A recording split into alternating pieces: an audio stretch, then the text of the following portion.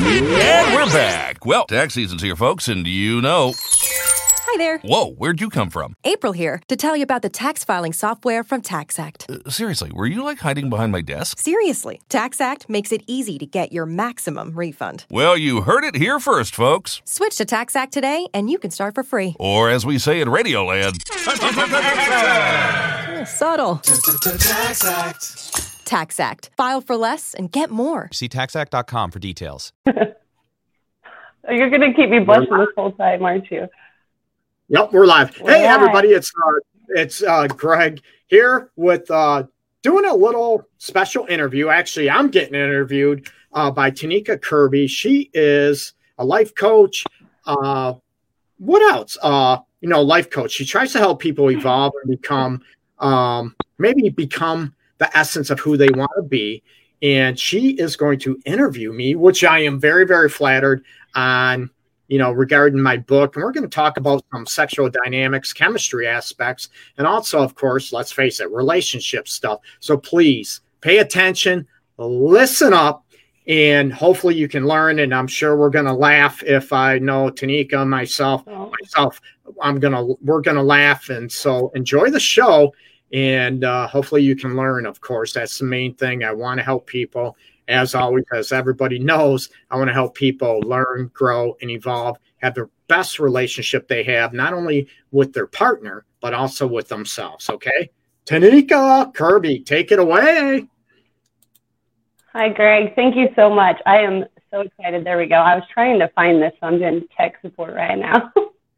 It should be. I was trying to find it so we can share it. It should be. I got it. It is public, so you should be able to share it, I hope, on your timeline. So I am still working on that right now, so everybody's going to just have to bear with me a second. I'm a good multitasker, but not that good.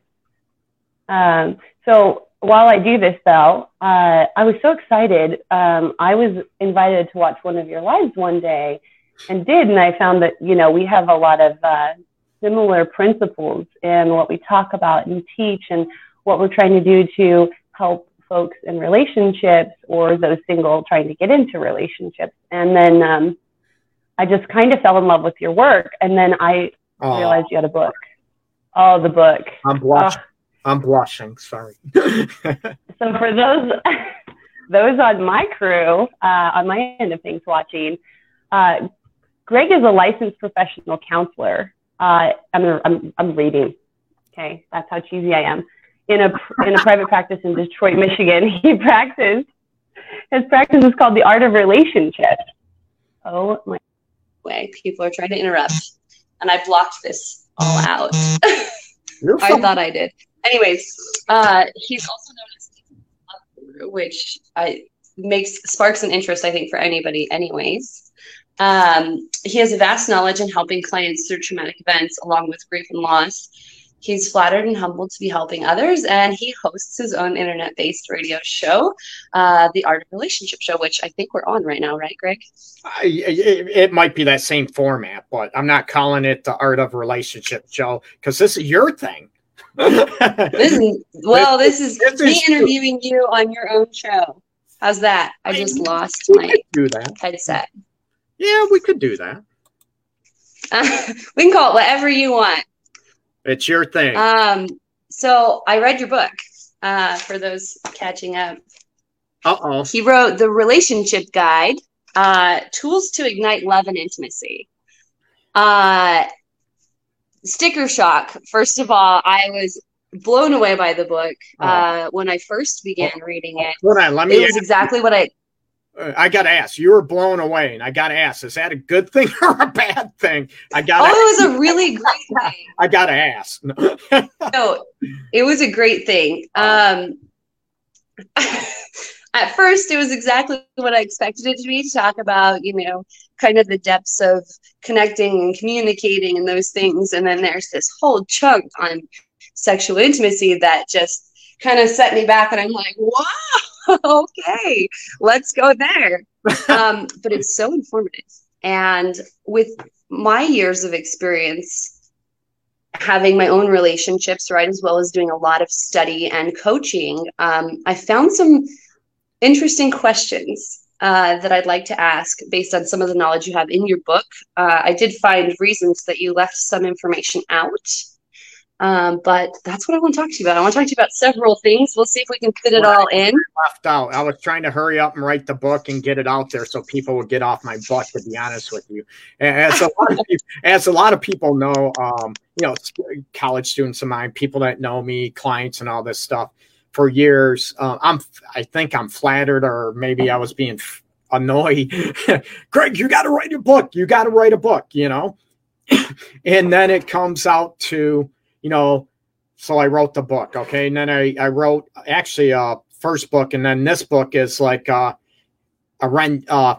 better situation, if you will. There you are. I lost you for. Yeah. And, I was trying to get my headset to work. I wrote one book, and then it come out and I'm like, man, this is, I didn't really like it at all. Okay. So what happened? I wrote another book, this book right here. So it better, more content, more whatever. And I can go back and probably edit it every year to add more stuff to it and make it 1,000 pages easy. But I want people to get the basics. I don't want people to, I want to get to the point, if you will. I don't like wasting people's time. I want to get to the point and help people as much as possible, as quickly as possible, and not going through all the BS, all the song and dance, if you will. I want to help people get at the point. That's one of my favorite things about this book is that it's really written for the people, right? It's so easy to read. It's like I'm having a conversation with you. Right. And it's so to the point. Oh my gosh. Like, yeah. Wow. It's real, right? It's almost, I want to use the word street language. So it's for everybody. And even those that aren't in relationships, right? Like myself, I've been single for a long time, and there's so much in here to gain. But definitely you can see how it would be an essential tool, if you will, for long-term relationships, for marriages, for even those beginning in a relationship. Yeah, holy crap. There's so much. But ready? It's only I can't even remember. What is it? Like 168 pages, and that's with some stuff, with some little tools in the back of the book too. So we can talk about that. Yes, it's like 160, and I can't tell whether I shared this or not. I don't know. I tried like 5 times. I probably shared it 15.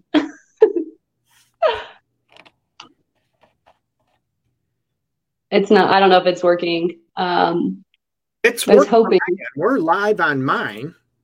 Right. Can you see if I shared it though? I can't. Yeah, we can. So hit me up with what question you want to know.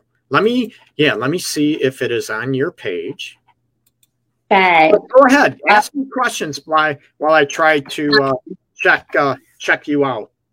So we're going to start with talking about emotional safety. Oh, no, it's not on your page.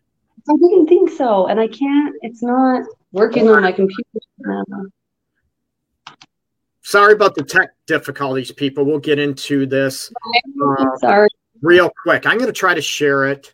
Can you share it onto my page and tag me? Nope, that's what I'm going to try to do. All right. Well, because I keep clicking share and it's not doing a damn thing.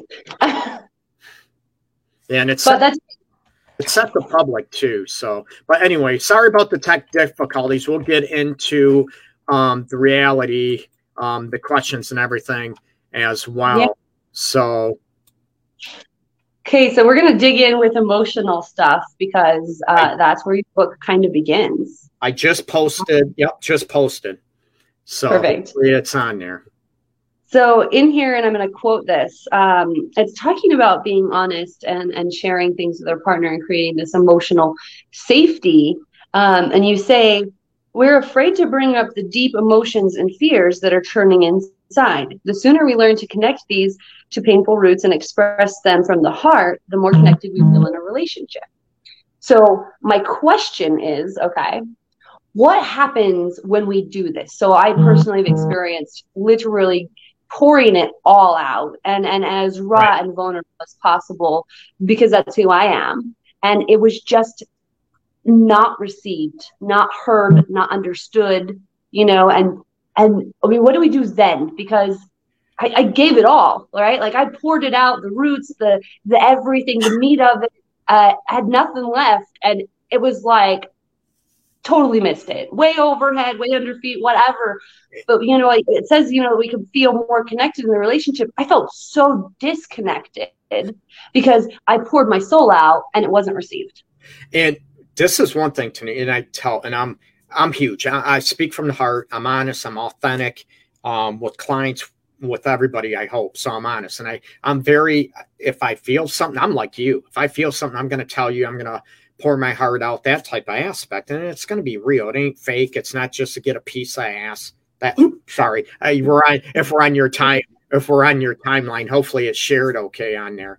And, looking at that aspect, and I'm like you, and I tell people, even with clients, I want you to, if you feel it, I want you to give 100% to a relationship, or, if you feel it, and, speak your truth, speak how you are, where you come from, what you feel. And if it's not received, and this is the big thing, because everyone doesn't want to get rejected. They don't want to get, turned around, made a fool of, or be embarrassed if they don't feel the same way, which they might not. But at least I tell people, you spoke your truth. Own that. You know what? Just own it. Don't feel ashamed about how you feel. Just because somebody else might not reciprocate, they might not be on the same page. Let's face it, they might not be able to go as deep as you, or as, to that level emotionally that you can and you want, you maybe deserve and desire and crave. Now, if they can't, is that person for you or not? Is that person, really what you assume them to be, or to meet you and be compatible, let's face it, on an emotional level, since we're talking about that. And we'll get into, I'm assuming, the sexual compatibility in a bit. And, on that level, Tineka. So I tell people, speak your truth. Don't hold back. Don't be ashamed. But it sounds easy. As you know, we both know it sounds easy, but it's not, because we could get rejected. We could get laughed at. But you know what? I feel this way. Laugh at me. I don't care. You know what? Yeah. I'm not going to be ashamed of how I feel. Own it. Okay. Right. So the question is, right, because I guess I know how, and maybe our viewers don't know necessarily how to be that vulnerable and deal with that. But what my question is then what, right? When we feel, and it wasn't, I wasn't feeling any sort of way about what I did, right? In pouring my soul out, I felt very confident in that. Okay. The what to do, the question really is, then what? Because I did all of this, right? And it wasn't received. So I felt like it just fell flat, like I just dumped it on the ground for nothing. And I'm okay with that. However, right, like, what do I do next, right? Like, tell me why. I say, okay, this isn't compatible. We're not going to, or do I try again in a different way so that they can receive it better? That's the question. Does that make sense? It is. But let me ask, what did you want to feel? Understood. Meaning, okay, what if someone is, and I shared the wrong thing, Tineka, on your page, so my apology. Okay. I'm sharing it now on your, I apologize. I think I shared yesterday's show. That's all right. You can share yesterday's show. My apologies. Here we go. It should be on your timeline now. But my question is, and I'm going to ask, what did you want to feel? That's going to be my question to you. What is it that you wanted to feel? Let's face it, we want to be reciprocated. We fall madly in love with somebody and everything's there. We want them to feel the same about us, right? That's a no. Right. But yeah, my question, when you said or asked about, about what you feel, we feel what? What did you feel when you opened up your heart? You poured your heart out and it just was met with like, okay, so what? Oh, you get me? It might not have been reciprocated. That person might not have been able to get to the level, the depths of you. Right. It's not a right or wrong, but what did you feel? Let me ask you this. Now it looks like I'm interviewing you. No, that's not the intention. It was just to ask a question that seemed, I don't know, maybe contradicting to the advice given, right? Because I've done that and that's not the results I got. What did I feel? I almost feel like it's irrelevant, right? Like I felt like I said A and he heard B, even though like I poured it out as clearly and in depth as I really could have. Right. And it was like, what do I do now? Right. What did you? I said A, he heard B, C, D, whatever else. What did you want to do? What would make you feel more comfortable in your own skin, expressing that on an emotional level? Like I said, this is how I feel. I'm not going to walk away from it. I'm not going to run. I'm going to own it. Sounds easy. Yeah. It sounds very easy, but it's not. And this is where I want people to get at. Even if I use this, forget about romantic relationships. Even if you have a toxic relationship with your mother, your father, a sister, brother, a relative, right? And I tell people it might be hard. You don't want to hurt someone's feelings. We don't want to get hurt, not at all. But I want you to be able to speak your truth. And if somebody doesn't care about that or wants to disrespect you because of you speaking your truth or using it against you, throw it in your face, or, manipulating you because of, I know she loves me and I can sort of wrap her around my finger and disrespect her. No, I feel this way, but you're still not going to disrespect me. It's that balance between giving your all, but also giving your all to yourself so you're not disrespected. You're not allowing someone to play you, manipulate you. That's the goal where I want people to be at. Mm-hmm. It sounds easy. It's not. It's about, building each other and our own, let's face it, our own self-worth, our own self-love and self-respect, Right. And it's so funny because it's still, right, like I felt okay. I felt disappointed, I guess. It is a great answer. I felt disappointed. Absolutely. That it wasn't received, but I still felt great about self, right? I did feel good that I did what I did. Anyways, let's move on. Thank you for touching on that, though. The next one, the significance of presence. So I wrote pages. You're going to have to bear with me. This is my first time interviewing somebody, so work with me here. You talk about being present and and it's about the emotional safety. I know you're physically here, but your mind is somewhere else. Correct. I want you to just talk a little bit about why being present mentally, emotionally, physically is so important for a relationship and what happens when that's gone.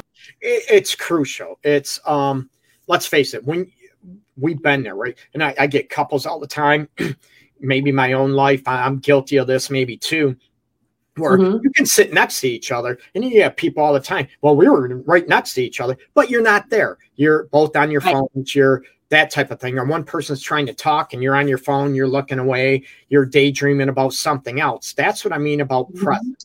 And I hope I put this in the book. I can't remember. I should remember, right? But I'll let you know. It's not going to be there 24/7.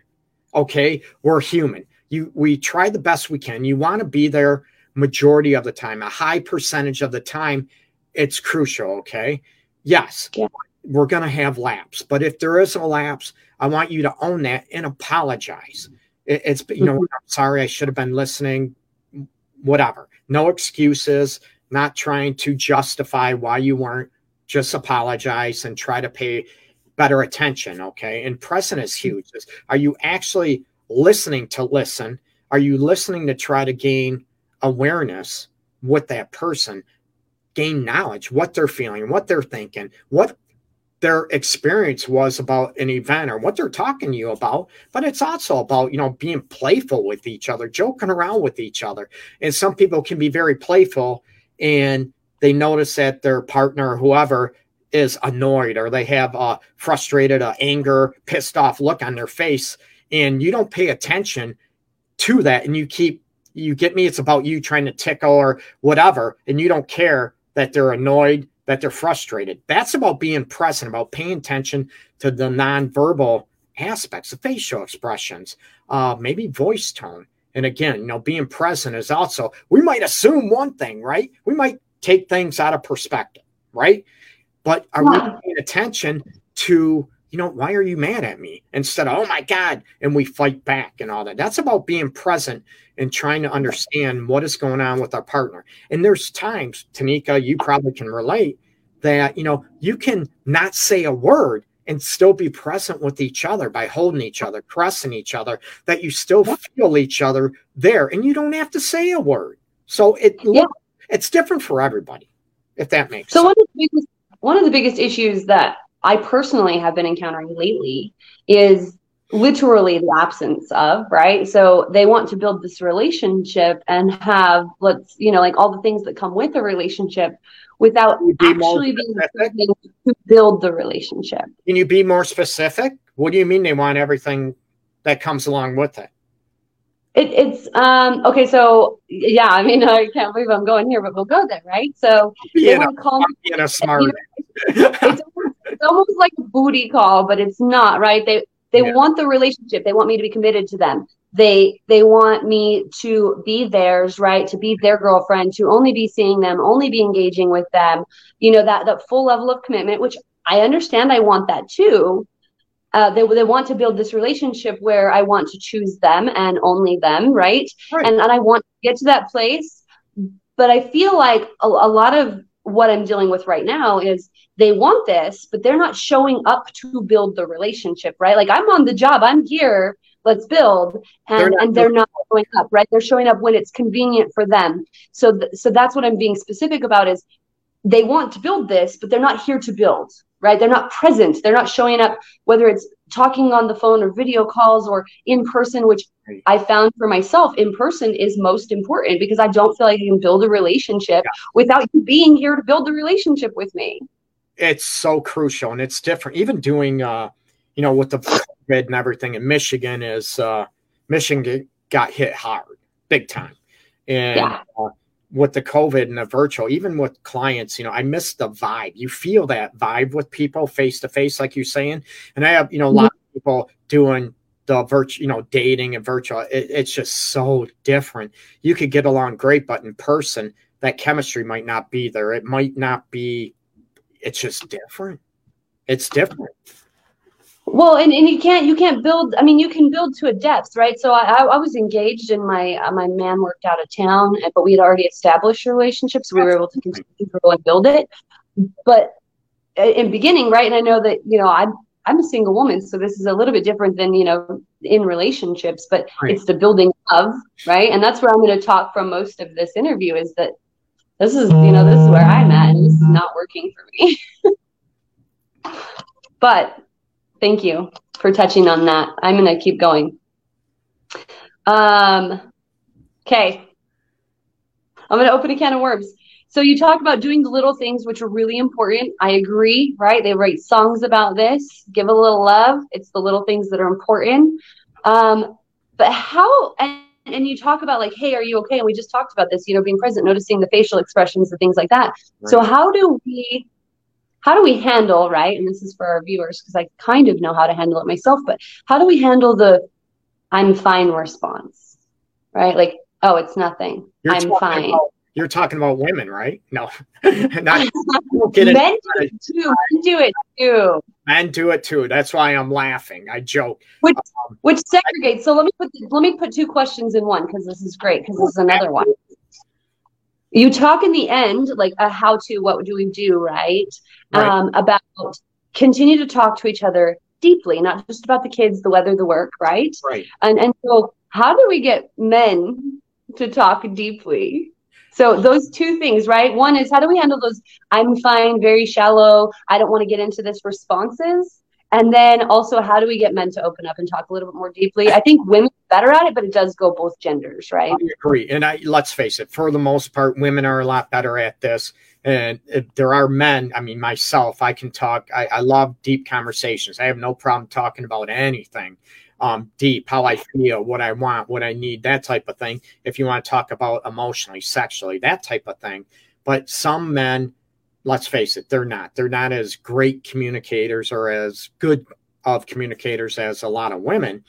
And both women, we all know what FINE stands for. They put it all over as far on Facebook and everything else. What FINE means, irrational. I'm going to, all the analogies for what FINE represents. And this is one thing I tell people I want you to be able to challenge. And, I'm fine. You know what? I get you say you're fine, but your body's telling me something different. I see your facial expressions telling me you're not. Just want to make sure. What can I do to make it, that you can talk to me about anything, that if you're upset at me, pissed off, hurt by me, I want to hear it.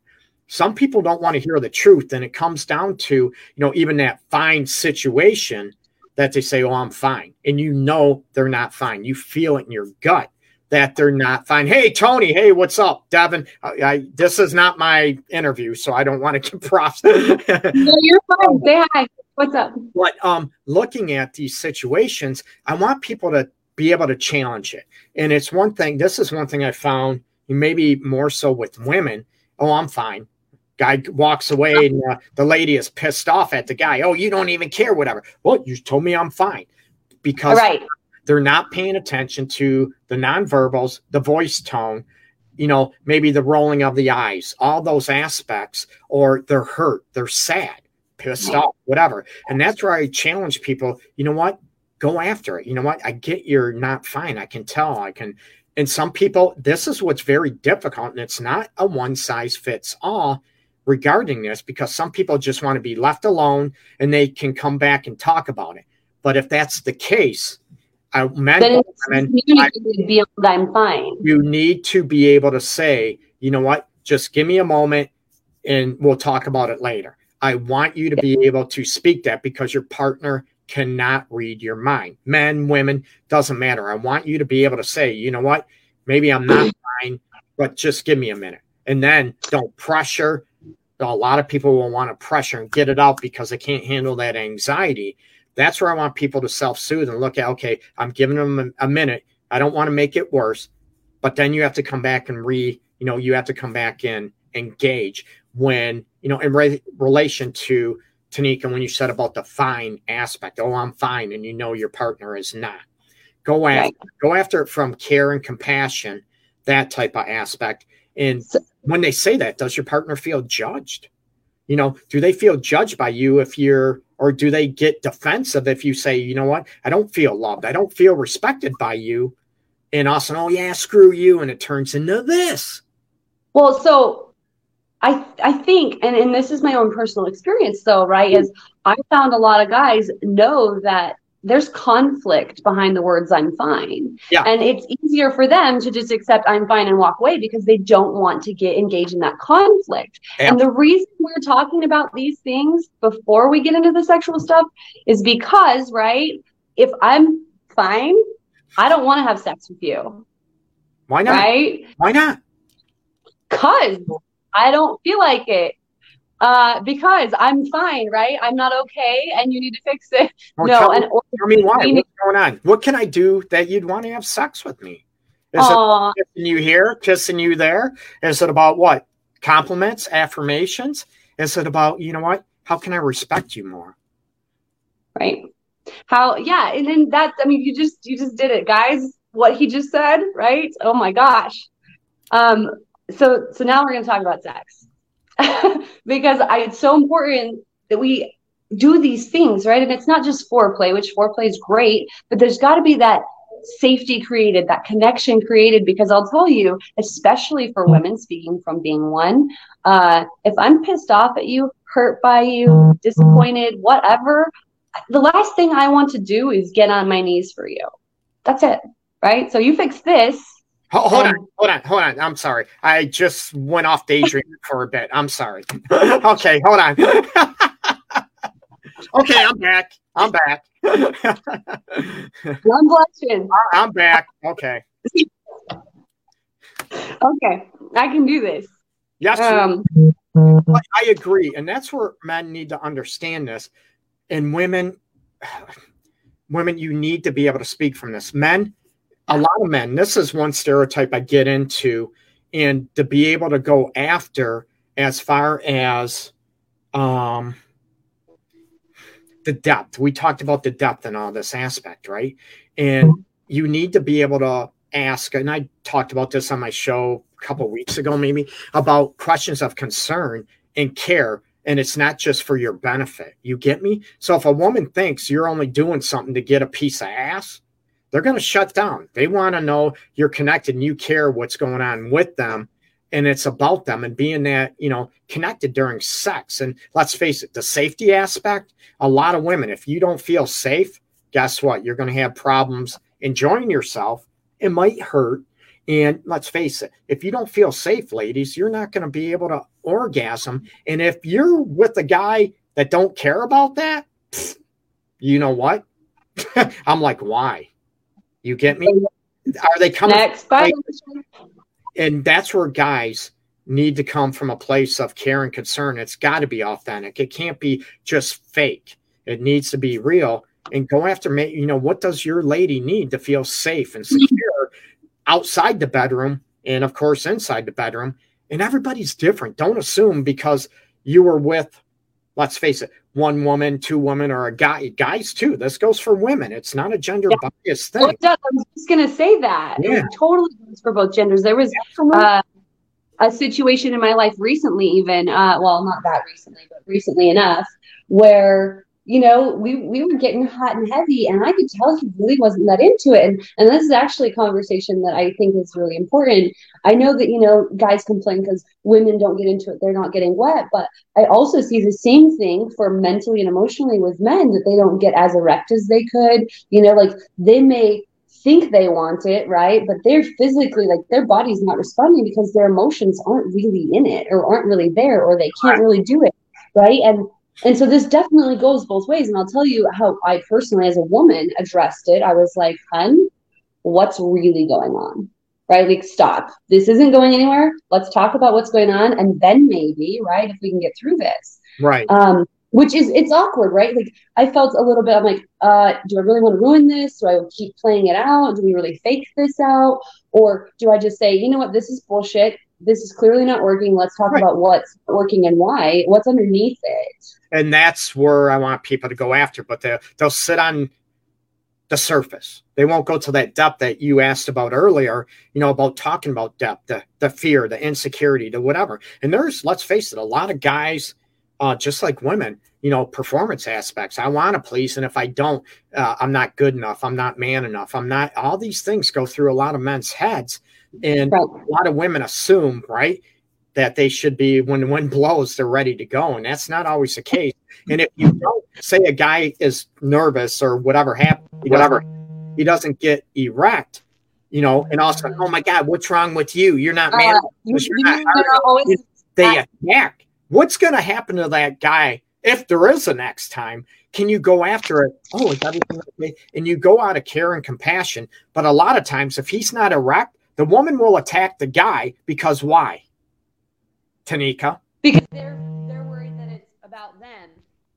Right? They're worried that I'm not turning you on enough. They're insecure. Am I too fat? Is it the way my face looks? Am I having hygiene problems? Like, I'm a woman. I know what we think, right? And as soon as we start thinking those things, it's over for us. I mean, you got to re-engage, start to foreplay all over again. And women are pros at either shutting off or they will attack and make that other person, because they don't want to feel, well, no one wants to feel attacked, hurt, embarrassed. All our insecurities are right at the top, that we're puking them out. No one wants to feel that. But instead of, going with that and going, it might not have anything to do with you. But if you go after a care and concern and not rip each other apart and criticize, it can make things so much easier and safer to talk about anything.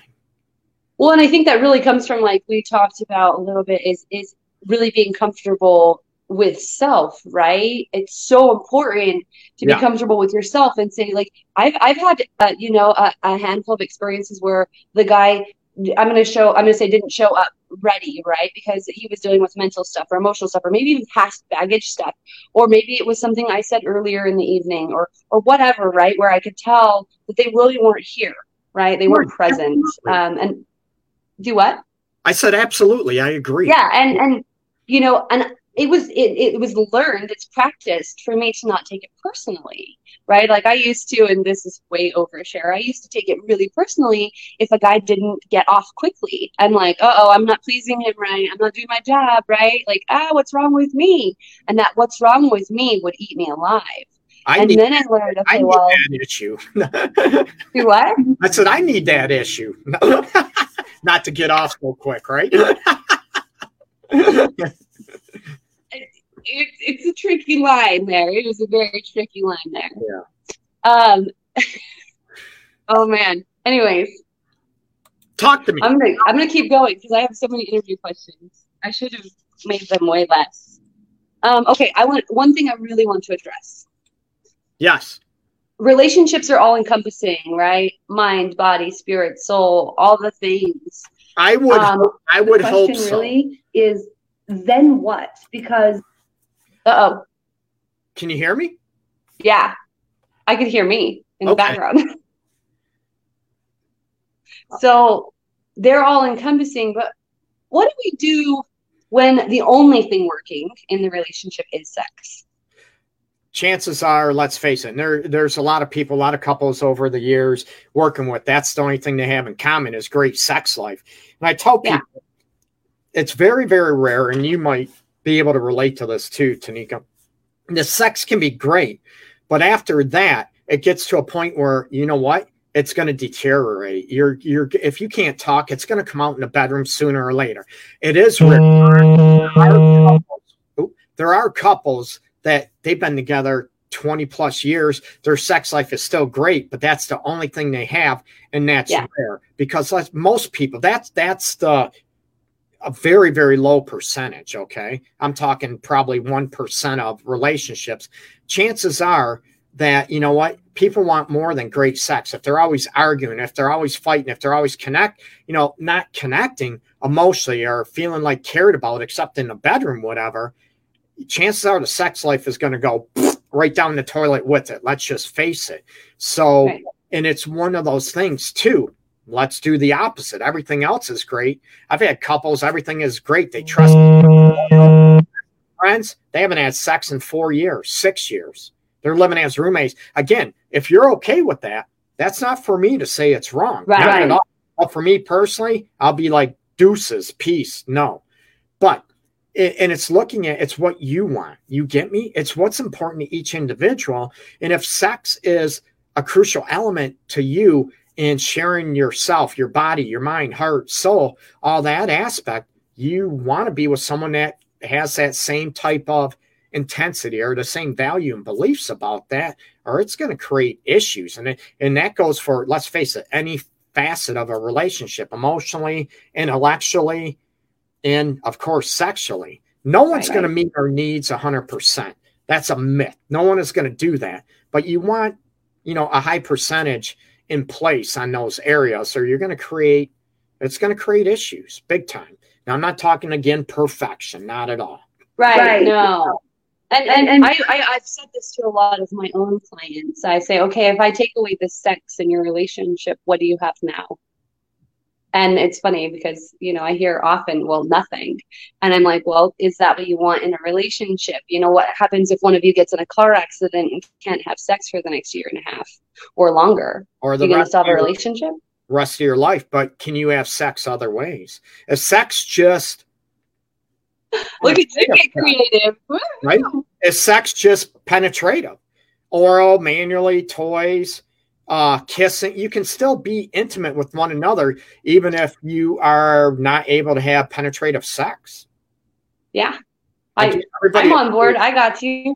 Everybody's assuming it's just penetrative sex. And, most women don't get off with penetrative sex. It's more, let's face it, getting orally pleased, manual stimulation, maybe toys, combination of both. So.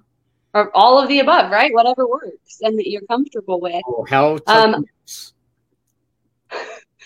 I can't believe I'm going to say this out loud. However, in chapter 14, you start with something like,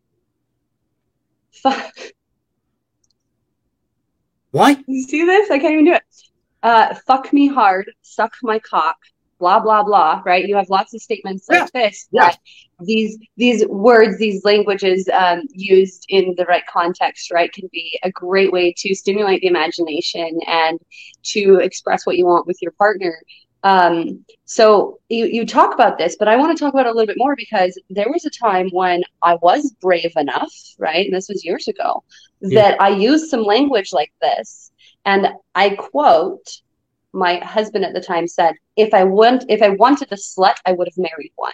Oh my God. See, so let's talk about how do we handle that response? Because I think a lot of us have the courage, right, to say these things or behave in these ways that we think are going to stimulate our relationship sexually, and then to have it received that way or responded to that way. What do we do to handle that better? Right? Like this was years ago for me. I've handled it, but what do you think?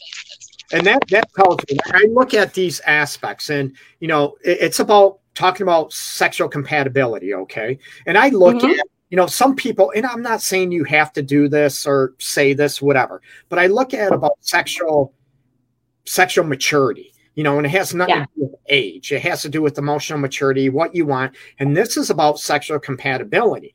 And if you are not sexually compatible, there's a difference between you can have okay sex and then great connected, oh my God, sex. And it's not going to be all the time. It's about knowing what each other wants. And that doesn't, because you say fuck me or suck my cock, doesn't make you, a slut, an ass. Not at all. You have some people that are, let's face it, that are more conservative, that are, do I want to use the word prudish?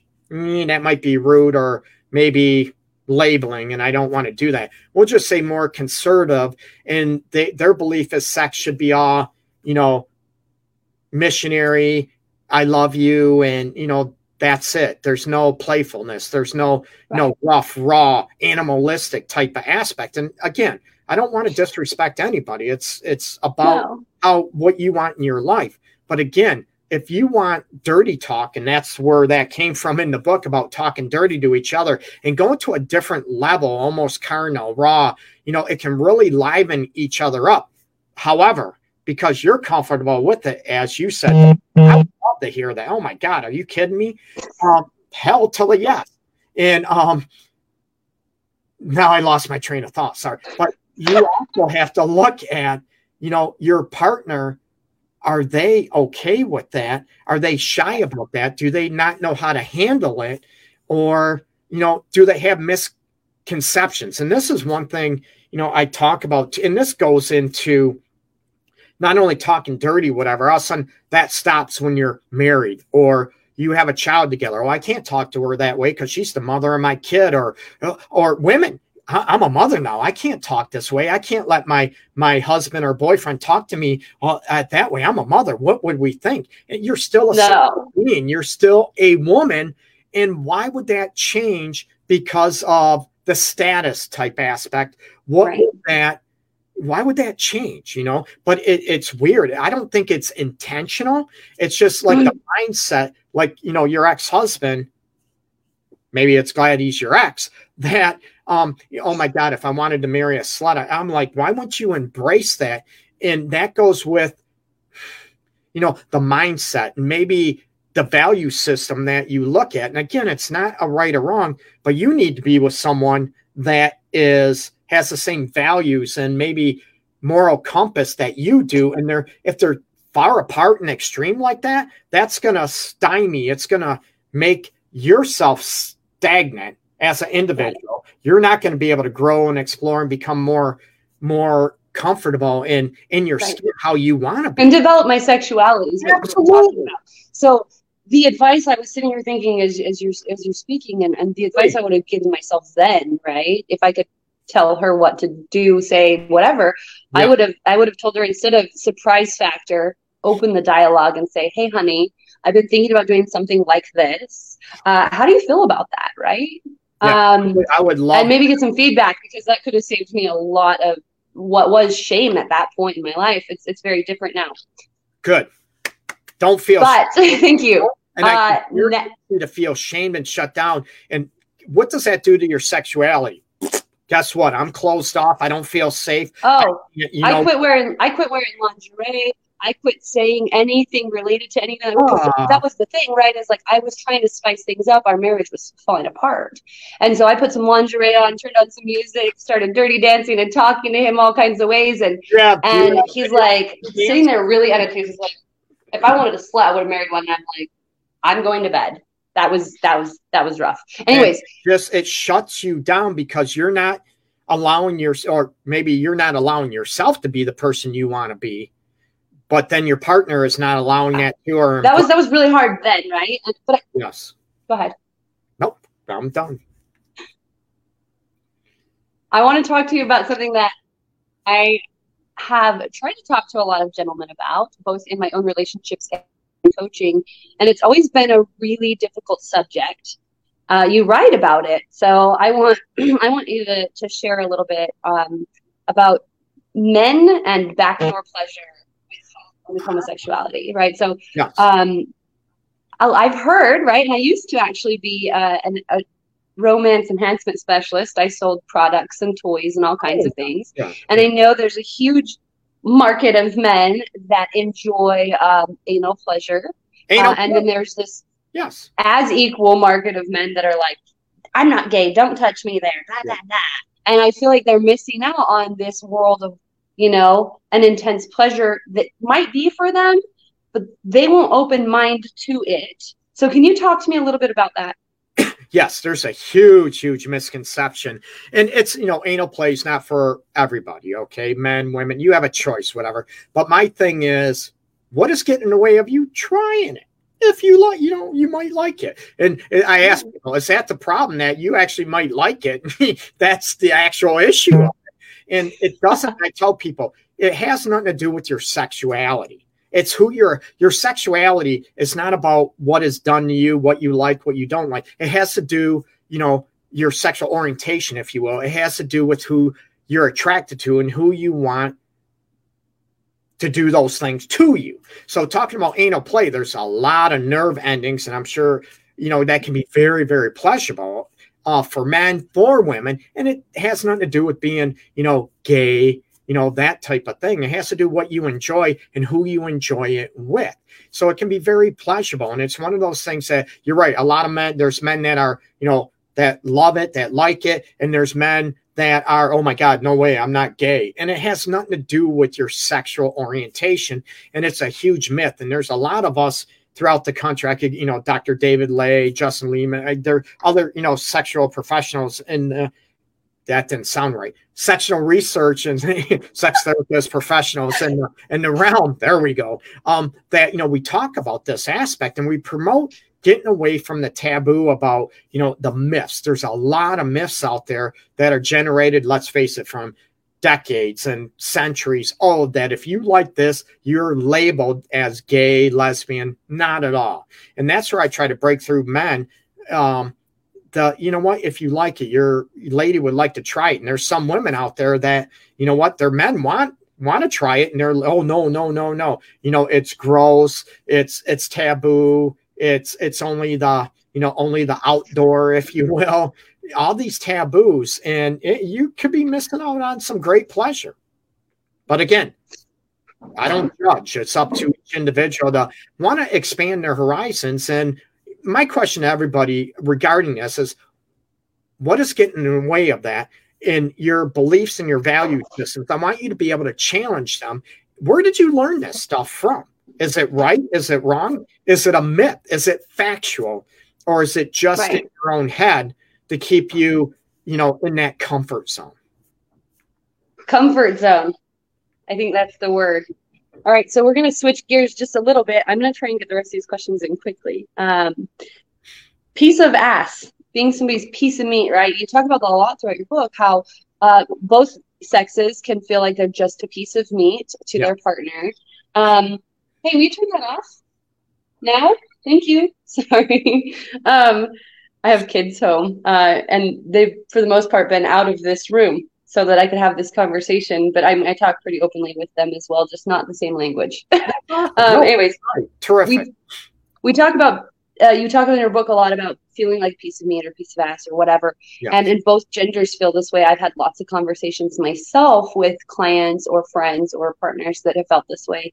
And I want to challenge our viewers really to ask, themselves, is this the only way that I actually feel their levels of attention or love or needing or wanting me? Because in my own experience, right, coming from a sexually traumatized childhood, that was the only thing I assimilated with really wanting me or giving me attention. Your worth. And they were giving me attention in other ways, and they were wanting me in other ways. They wanted me for my mind and my other things, but I couldn't get outside of that perspective. So I thought I was just a piece of meat, right? So I want to challenge anybody out there that's watching this that feels like they're a piece of meat to ask, is this the only way that you feel like you're important to them?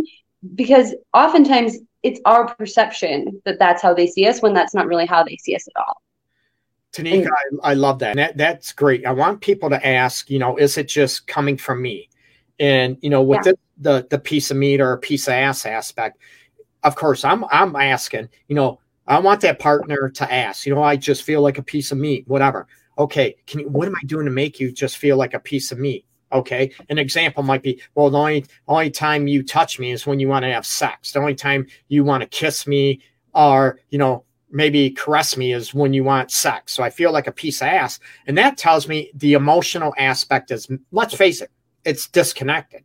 It's either missing or it's lacking significantly. And that's where that comes from. Oh, the only time you talk to me, and it's communication. It's all that emotional heart and soul entities, if you will, that is missing, that you just, you only want to see me or talk to me or spend time with me if I'm blowing you or, having sex with you. And that's where that comes from, the piece of meat. And I get that. Is this only my perception? I worked with so many. And I think, Greg, you're tying this into, maybe that's the only time they feel like their partner's present, right? But absolutely. I mean, it's exactly the same thing as what I'm hearing, right? Like, if they're only present when clothes are coming off, like, what the fork? I want you to be present when my clothes are on. I want you to be present while I'm sick. I want you to be present while I'm having the best day of my life and the worst day of my life. Absolutely. I want you to be present, not just when my clothes are coming off. I mean, that goes both genders. And sometimes, in a good part, and I want to, quickly, you have to look at what present means, just like intimacy, anything else. You have to be more specific on what that means to you. What do you want me to do to show you I am present, that you are not a piece of meat or a piece of ass? And oh my God, everybody is different. Everybody assumes, right? Stereotypes. This is where I want, and ladies, you have to be very literal with men, most men, not me. I'm different. And spell it out with the crayon if you need to. You need to, a lot of men are very literal. You need to touch me, like, write it out. And I had a woman, Greg, what do you want me to do? Write him a fucking note? And I said, yeah, or maybe you can tell him and he can write his own note. And he can write his own note. And I want men to learn to not, to sort of read between the lines, but I also want women to understand, be specific. You need to be specific. Don't be so general. I want you emotionally present. And the guy's like, huh? What? You need to be specific. What the hell does that mean? And even men, you need to be specific too, and get down to the nitty gritty. I like this. I want that. This is what I mean by emotionally close, physically close. This is what I mean. There's no shame in it, but a lot of people, let's face it, they feel like they don't have a right to say what they want, what they need, what they desire, because they're going to, like you said, embarrass. And this is, women feeling like a piece of meat and their partner doesn't even know it. Right. No, it's so important to communicate, especially those hard things. And honestly, like, I feel like if you're burying stuff and you're not letting it come up, it's eventually going to come up either way. But it's the molehill that you can get over versus the mountain that's going to tear you apart, right? At least that's my perspective. So, about learning from each other. Yeah, really hard subject that I know a lot of people need to talk about, probably more than they are. And I think we can shed some light here. Cheating. I want to touch on like one part of it. Okay. We often understand that when we cheat or they cheat or whatever, right? That the partner, and you say, quote unquote, needs to eat shit for a few months, a month or whatever. It's not a determined amount of time, right? Did I say that? But they gotta sleep in the bed they made, right? They gotta deal with their consequences of the actions. The other party, whoever was cheated on, is gonna be hurt, is gonna have feel betrayed and all these different things. So I want to talk about how long in reality that should last, because I know that there's like no timeline, but I will tell you from personal experience as well as coaching experience that I've seen this betrayed partner, right, making the cheater eat shit for years, and they've dwindled that person down to where they're so, just dismantled and depressed and miserable, and they don't even want to be in the relationship anymore, right? It's becoming a Stockholm syndrome because this person has just laid the eat shit on so thick. So where do we bridge that, right? Where do we bridge that back into a healthy relationship? This is where I tell people it's very subjective. Everybody wants a cut and dry answer to this. It should be this. Everybody's different. Every relationship is different. Every individual is different. When I talk about, and I say this is how I talk with clients. You know what? The person that did the betraying, they need to eat shit about that trust issue. What they broke, that doesn't mean everything else. I want to make that clear, right? That still does not, because you eat shit doesn't mean you allow yourself to be disrespected by your partner. You're going to get maybe yelled at, screamed at, whatever. You can say, you know what? You have to show genuine remorse and guilt big time. And I tell people, you know what? The more you show genuine remorse and guilt and compassion and empathy for the pain you caused your partner, the quicker, the faster, and the more solidified the healing can take place. What if they don't have it? And if that doesn't happen, what if they don't have it? Literally, they don't feel remorse. They don't feel guilt. They don't feel any of those things. Then I tell people good luck, because chances are it's always going to be there. And it's just a matter of time that the relationship, either you're going to get the person that did the betraying, like you said, they're going to get sick of, oh my God, I can't believe you did this to me. It's going to deteriorate. And the other person is going to feel like the other person don't care. They don't give a shit. Rightfully so. So my question is, why would you want to be with somebody like that? Again, that's not my decision to make. Not at all. No, right. That's bias. But it's not. But it's up to you. But going back to, like you said about the time frame, there's a thing I talk about. There's people that they're the prisoner. I call them the warden prisoner situation, to where, just like you said, they want to hold that person hostage for what they did the rest of their life, right? Throw it in their face, blame them, bash them. That's not healthy for anybody. Okay. Right. And then there's ones that ignore it. I get in my office, oh, Greg, one session, everything's fine, great, like nothing happened. I get a call 4 months later. It's an issue because they didn't deal with it. Then the ones are brave. They look at, they look at what caused it, what was going on, and they work together to try to evolve their relationship and heal that if possible. There has to be genuine remorse and guilt. The more you do that, and it could be, I get people, oh my God, Greg already said, I'm sorry. Oh my God, it's been a week. Let it go. And I'm like, it don't work that way. And I think something really important here is that, I know from experience, right, having been betrayed, I wanted so badly to make him feel what I was feeling so that he could understand. However, I found that is literally impossible. And I only felt like shit because that's not authentic with who I am to make another person hurt like that. But he wasn't understanding the pain he was causing me, and he was okay with it. There was no remorse. There was no guilt. And I just wanted so badly for him to get it, right? That I was doing things out of alignment, out of character for myself to try and get him to feel the same thing. And what do you say to that? Like, how do we as the betrayed handle those situations better in a more healthy and authentic way? And this is one thing I want the person that was betrayed. They got a right to feel what the devastation, let's face it, catastrophe. They got a right to feel. And the one, you have a right to speak your mind. And if that partner doesn't want to hear that pain and everything, you know what? You need to talk to a professional, someone else to try to get that out of you. And my question is, if your partner that did the betraying don't want to hear it, doesn't want to try to connect with that pain, Why are you with them? Why would you want to be with them? Oh, I love him. I love her, Greg. I get it. I understand that. But that's where that self-worth and self-respect comes in. And it's not easy. And going back to, I tell people all the time, and this could relate to any betrayal, okay? One person could feel that, okay, I hurt my partner, and they feel at a level, maybe 3. But in reality, that level is a 10.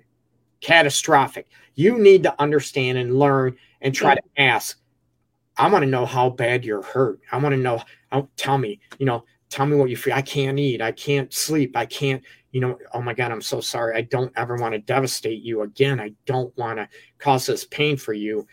And you have to keep, the more you repeat that, the more, and this is part of the eating shit I talk about.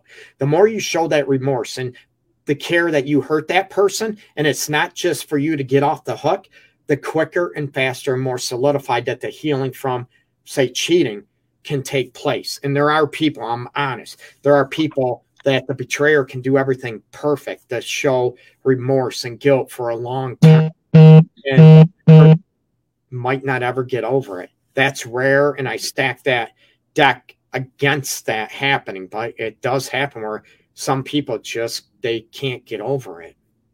So I have a lot more questions, but I want to know if you have a little bit more time, because I know we're at an hour now. I have time. Do you have time? I appreciate good. asking. Yeah, I have a little time, yes. Okay. So the next question, it's we're going to stick in this cheating subject for just a minute. Oftentimes my clients and myself as well from personal experience, right? Yes. When we've been betrayed, we ask the why question that you talk about in your book. You want to know why and all these things to work through it, which for those just tuning in, I'm interviewing Greg about his, the relationship guide, tools to ignite love and romance, or love and intimacy. He talks about many great things. Right now we're on the subject of cheating, which he talks about and how to kind of repair the relationship. And one of the things that I found, and you talk about it a little bit, but I want you to expand on it here. We often want the why they did it to be as dramatic as the pain we're feeling. And I tell people, we have to look at, there's 3 things I get at, and there's other people talk about other things, whatever. Excuse me. One thing I want to make clear.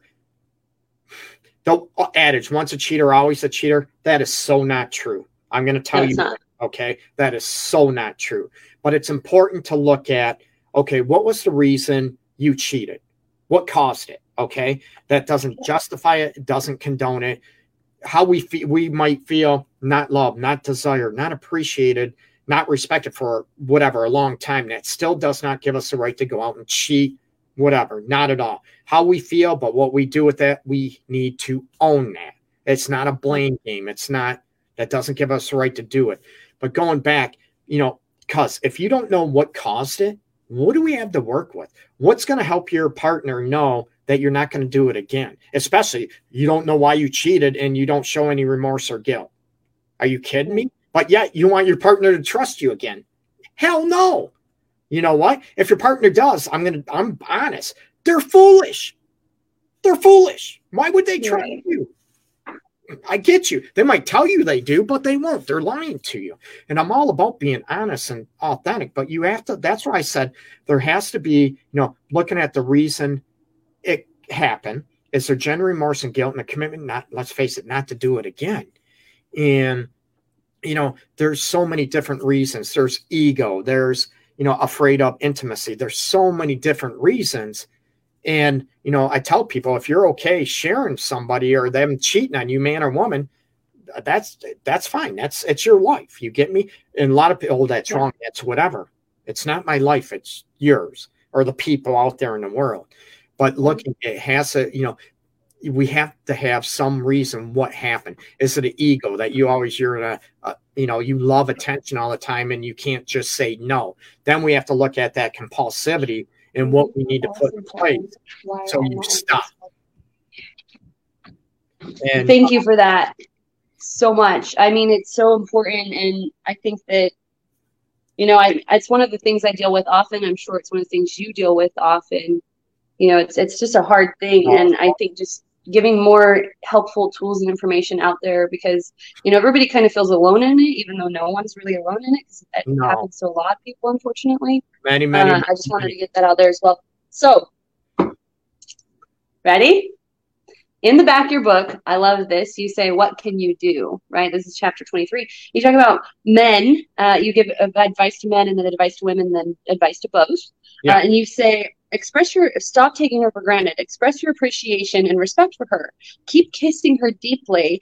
Keep touching her sensually. Don't stop telling her how much she is adored, loved, and that she is beautiful. And you say, well, I don't mean every day. Hold on, but, right? I go to the bathroom and take a cold shower now. Hold on, no, Jesus. So, it's not easy. I'm asking here, if they don't really feel that way, if they don't adore her, you know, if they don't really feel all these things, are you encouraging people to fake it, right? So I've had partners where I don't really feel that way right then, and maybe one day I do and one day I don't. And I don't ever want to fake it. I don't want to. We're talking, it's a balancing act. And I will never, ever, you know, thousands of clients over the years, people know I will never, ever promote people faking it. If you don't feel it, don't say it. If you don't feel it. And that's the same in bed, right? Don't do it. But you can still be respectful and everything else, and look at the root. What happened that you don't adore? I'm not about people giving lip service. On my show, Tineka, you might have heard me say this numerous times. I'm not about people giving lip service. I want the actions to be, and the words to be authentic and come from the heart. When I meant about, and I do, you know, if you can look at the good in your partner, even little things can go a long way to show that you're paying attention, being present, and that you care. You know what? That's awesome how you handled, you know, the kids and you didn't let it get out of. There's little things you can do that can make each other feel adored and cherished. And it's new things every day. So it doesn't seem stagnant. It's, oh, you're just saying you love me. I don't feel it. Well, what can I do to show you I do love you? And right. So we all know there's going to be days where you might not like each other, but we're talking, you know, in, let's face it, the majority of the time. Okay. Mm-hmm. Hi. Sorry, I'm getting interrupted. Excuse me. I'm almost done with you, Greg, but this has been amazing. I hope our viewers are getting a lot out of this. Like a piece of ass. You said what? You're almost done with me. I feel like a piece of ass. No, no. Oh, you're not though. Why do you feel that way? How can I make sure you don't feel that way? You're talking like a textbook therapist. Knock it off. Be real. I'm not even a therapist. Can you excuse me, please? Thank you. She's like, I want in on this. Mom, you've been away from me for an hour now. I know. It's not easy. Okay, right here. So we talked about emotional trust a little bit in the beginning. I'm pulling it back around a little bit. Yeah. I'm just going to touch on it because you talk about the big difference in telling with your words, right? Lip service, and then they're showing it. And I feel like oftentimes, and this is, I'm just going to throw this out here. You don't have to respond or talk on it, but you can. That so many times, right? The words fall flat and there's no behavior associated or actions associated with the words, right? Like I care about you, but then I'm doing these really shitty things that hurt you. And so it's contradicting. Right. And I just feel like that's such an important thing that you talk about both in the beginning and in the end of your book. Yeah. To, you know, bring that around because as we were talking about, we're not going to have these mind-blowing sex lives if the emotional trust and security isn't there. No, it's not going to happen. It's not going to happen. And if it is going on, it's not going to last. So it's, you're right. It's about looking at, you can say, I love you. I care about you. I adore you. You know, oh my God, yes. Yeah. You turn me on. But you're not touching, you're not kissing me, you're not complimenting me, no affirmations. Those are words. I get that. But you can say, oh, you're beautiful, but then you're not. You can say, right. I adore you, I love you, you're this. Oh, no, I've heard it, right? And it's not. You're the sexiest thing alive, and then they don't touch me, they don't try to seduce me, they don't want anything to do with me, yeah. And I'm huge it's awful. The actions, let's face it, the actions and behaviors got to back up those words. We heard it, right? You know what? Actions speak louder than words. We've all been around that philosophy and looking at, and if you are using the words and your partner doesn't believe it or feel that way, don't, oh my God, I'm telling you, you don't believe it. Ask. Sorry, I'm gonna move. Go ask. Greg, bear with me for 1 second. I'm going to move because my kids are being. Okay. No, ask them, ask them what I can do to show you then. And what I'm doing, if it's not working, teach me what does work. What do you want to know? What do you want to hear? What can I do to show you I do adore you? I do love you. I do desire you. What can I do to show you that isn't working? Ask. Come from a place, and this is so crucial in any relationship aspect, come from a place of wanting to learn, gain knowledge, gain insight and awareness. Don't come out blaming. Don't come across as attacking. Come across as you want to know how you can be a better partner, that type of thing. If when I say I love you, you don't feel it. What can I do to show you this? Spend time with me.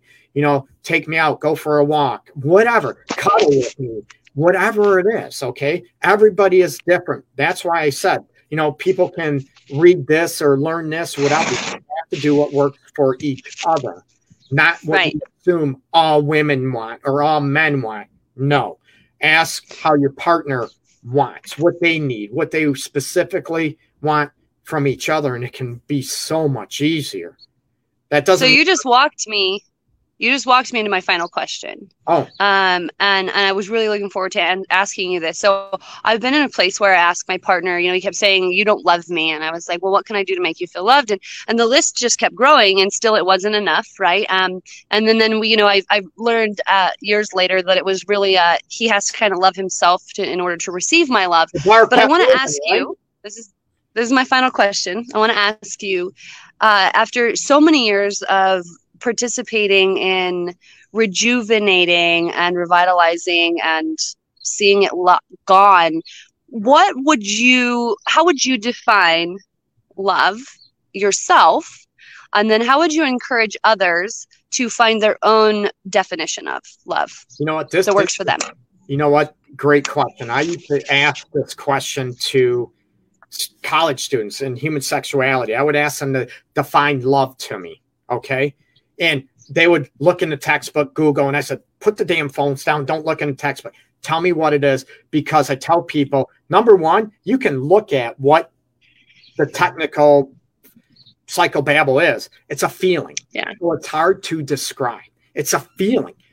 And love, to me, if you want to get, personally, we'll talk, it's about me. Love is about being able to laugh and joke around with each other, not getting so defensive.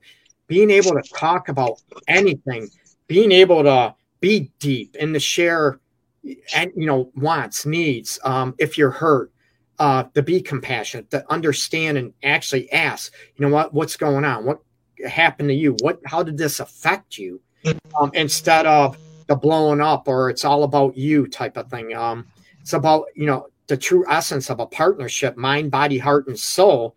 And, it's just about, it's that vibe you have with each other. It's feeling safe, feeling like, and that doesn't mean you can't, I want someone that I can call your shit out. You can call my shit out. And like I said, I'm not perfect. I want to own what I do and, that you learn and grow together, and you're not afraid of that you own your sexuality, you own what you feel, and you're not trying to run or hide from it. And I'm not talking perfection, even though it sounds like it. It's not what I'm talking about. I like it a lot. And gosh, we went well over an hour, so thank you. Oh, I do. Yeah, I do. Anybody that's watching this, go ahead. Go right ahead. Nope, you're fine. I was saying I encourage all of our viewers. My phone is blowing up. I'm not usually unavailable for an hour, and so everybody's going crazy. But I want to encourage all of our viewers to grab the book, read it, watch Greg's shows, because I myself, who have been studying relationships and have been practicing and coaching, I gain something from every single time. I've watched his lives, and a lot of his posts, as well as reading the book, was really enlightening. And I'm going to look forward to reading it again. A little less rushed this time. I got really excited about it and wanted to interview you. And then I rushed through the rest of the book. So I'm going to read it again, but it's got lots of highlights and things because it was just so valuable. And I encourage everybody to check that out. Tineka, thank you, Greg, for your time. I'm very humbled, very flattered. Thank you so much. Okay. Oh, you deserve all the kudos in the world. I'm I just. have to get back to the real I world. appreciate it. I know. Thank you. Okay. Thank you so much for having me on and letting me interview you on your own show. Thank you. I appreciate you so We'll much. talk soon Thank- again, I hope. Absolutely. Absolutely. Thank you, Greg. Bye-bye. Bye-bye. Millions of Americans are getting back to work. CareerBuilder calls it the great rehire. And we want to help you get the best jobs before everyone else. CareerBuilder gives you the competitive edge to get the job you want, at the salary you want, with the benefits you want. We even send job alerts, so your perfect job lands right in your inbox. Go to CareerBuilder.com today, or get left with whatever jobs are left. Find your next job fast at CareerBuilder.com.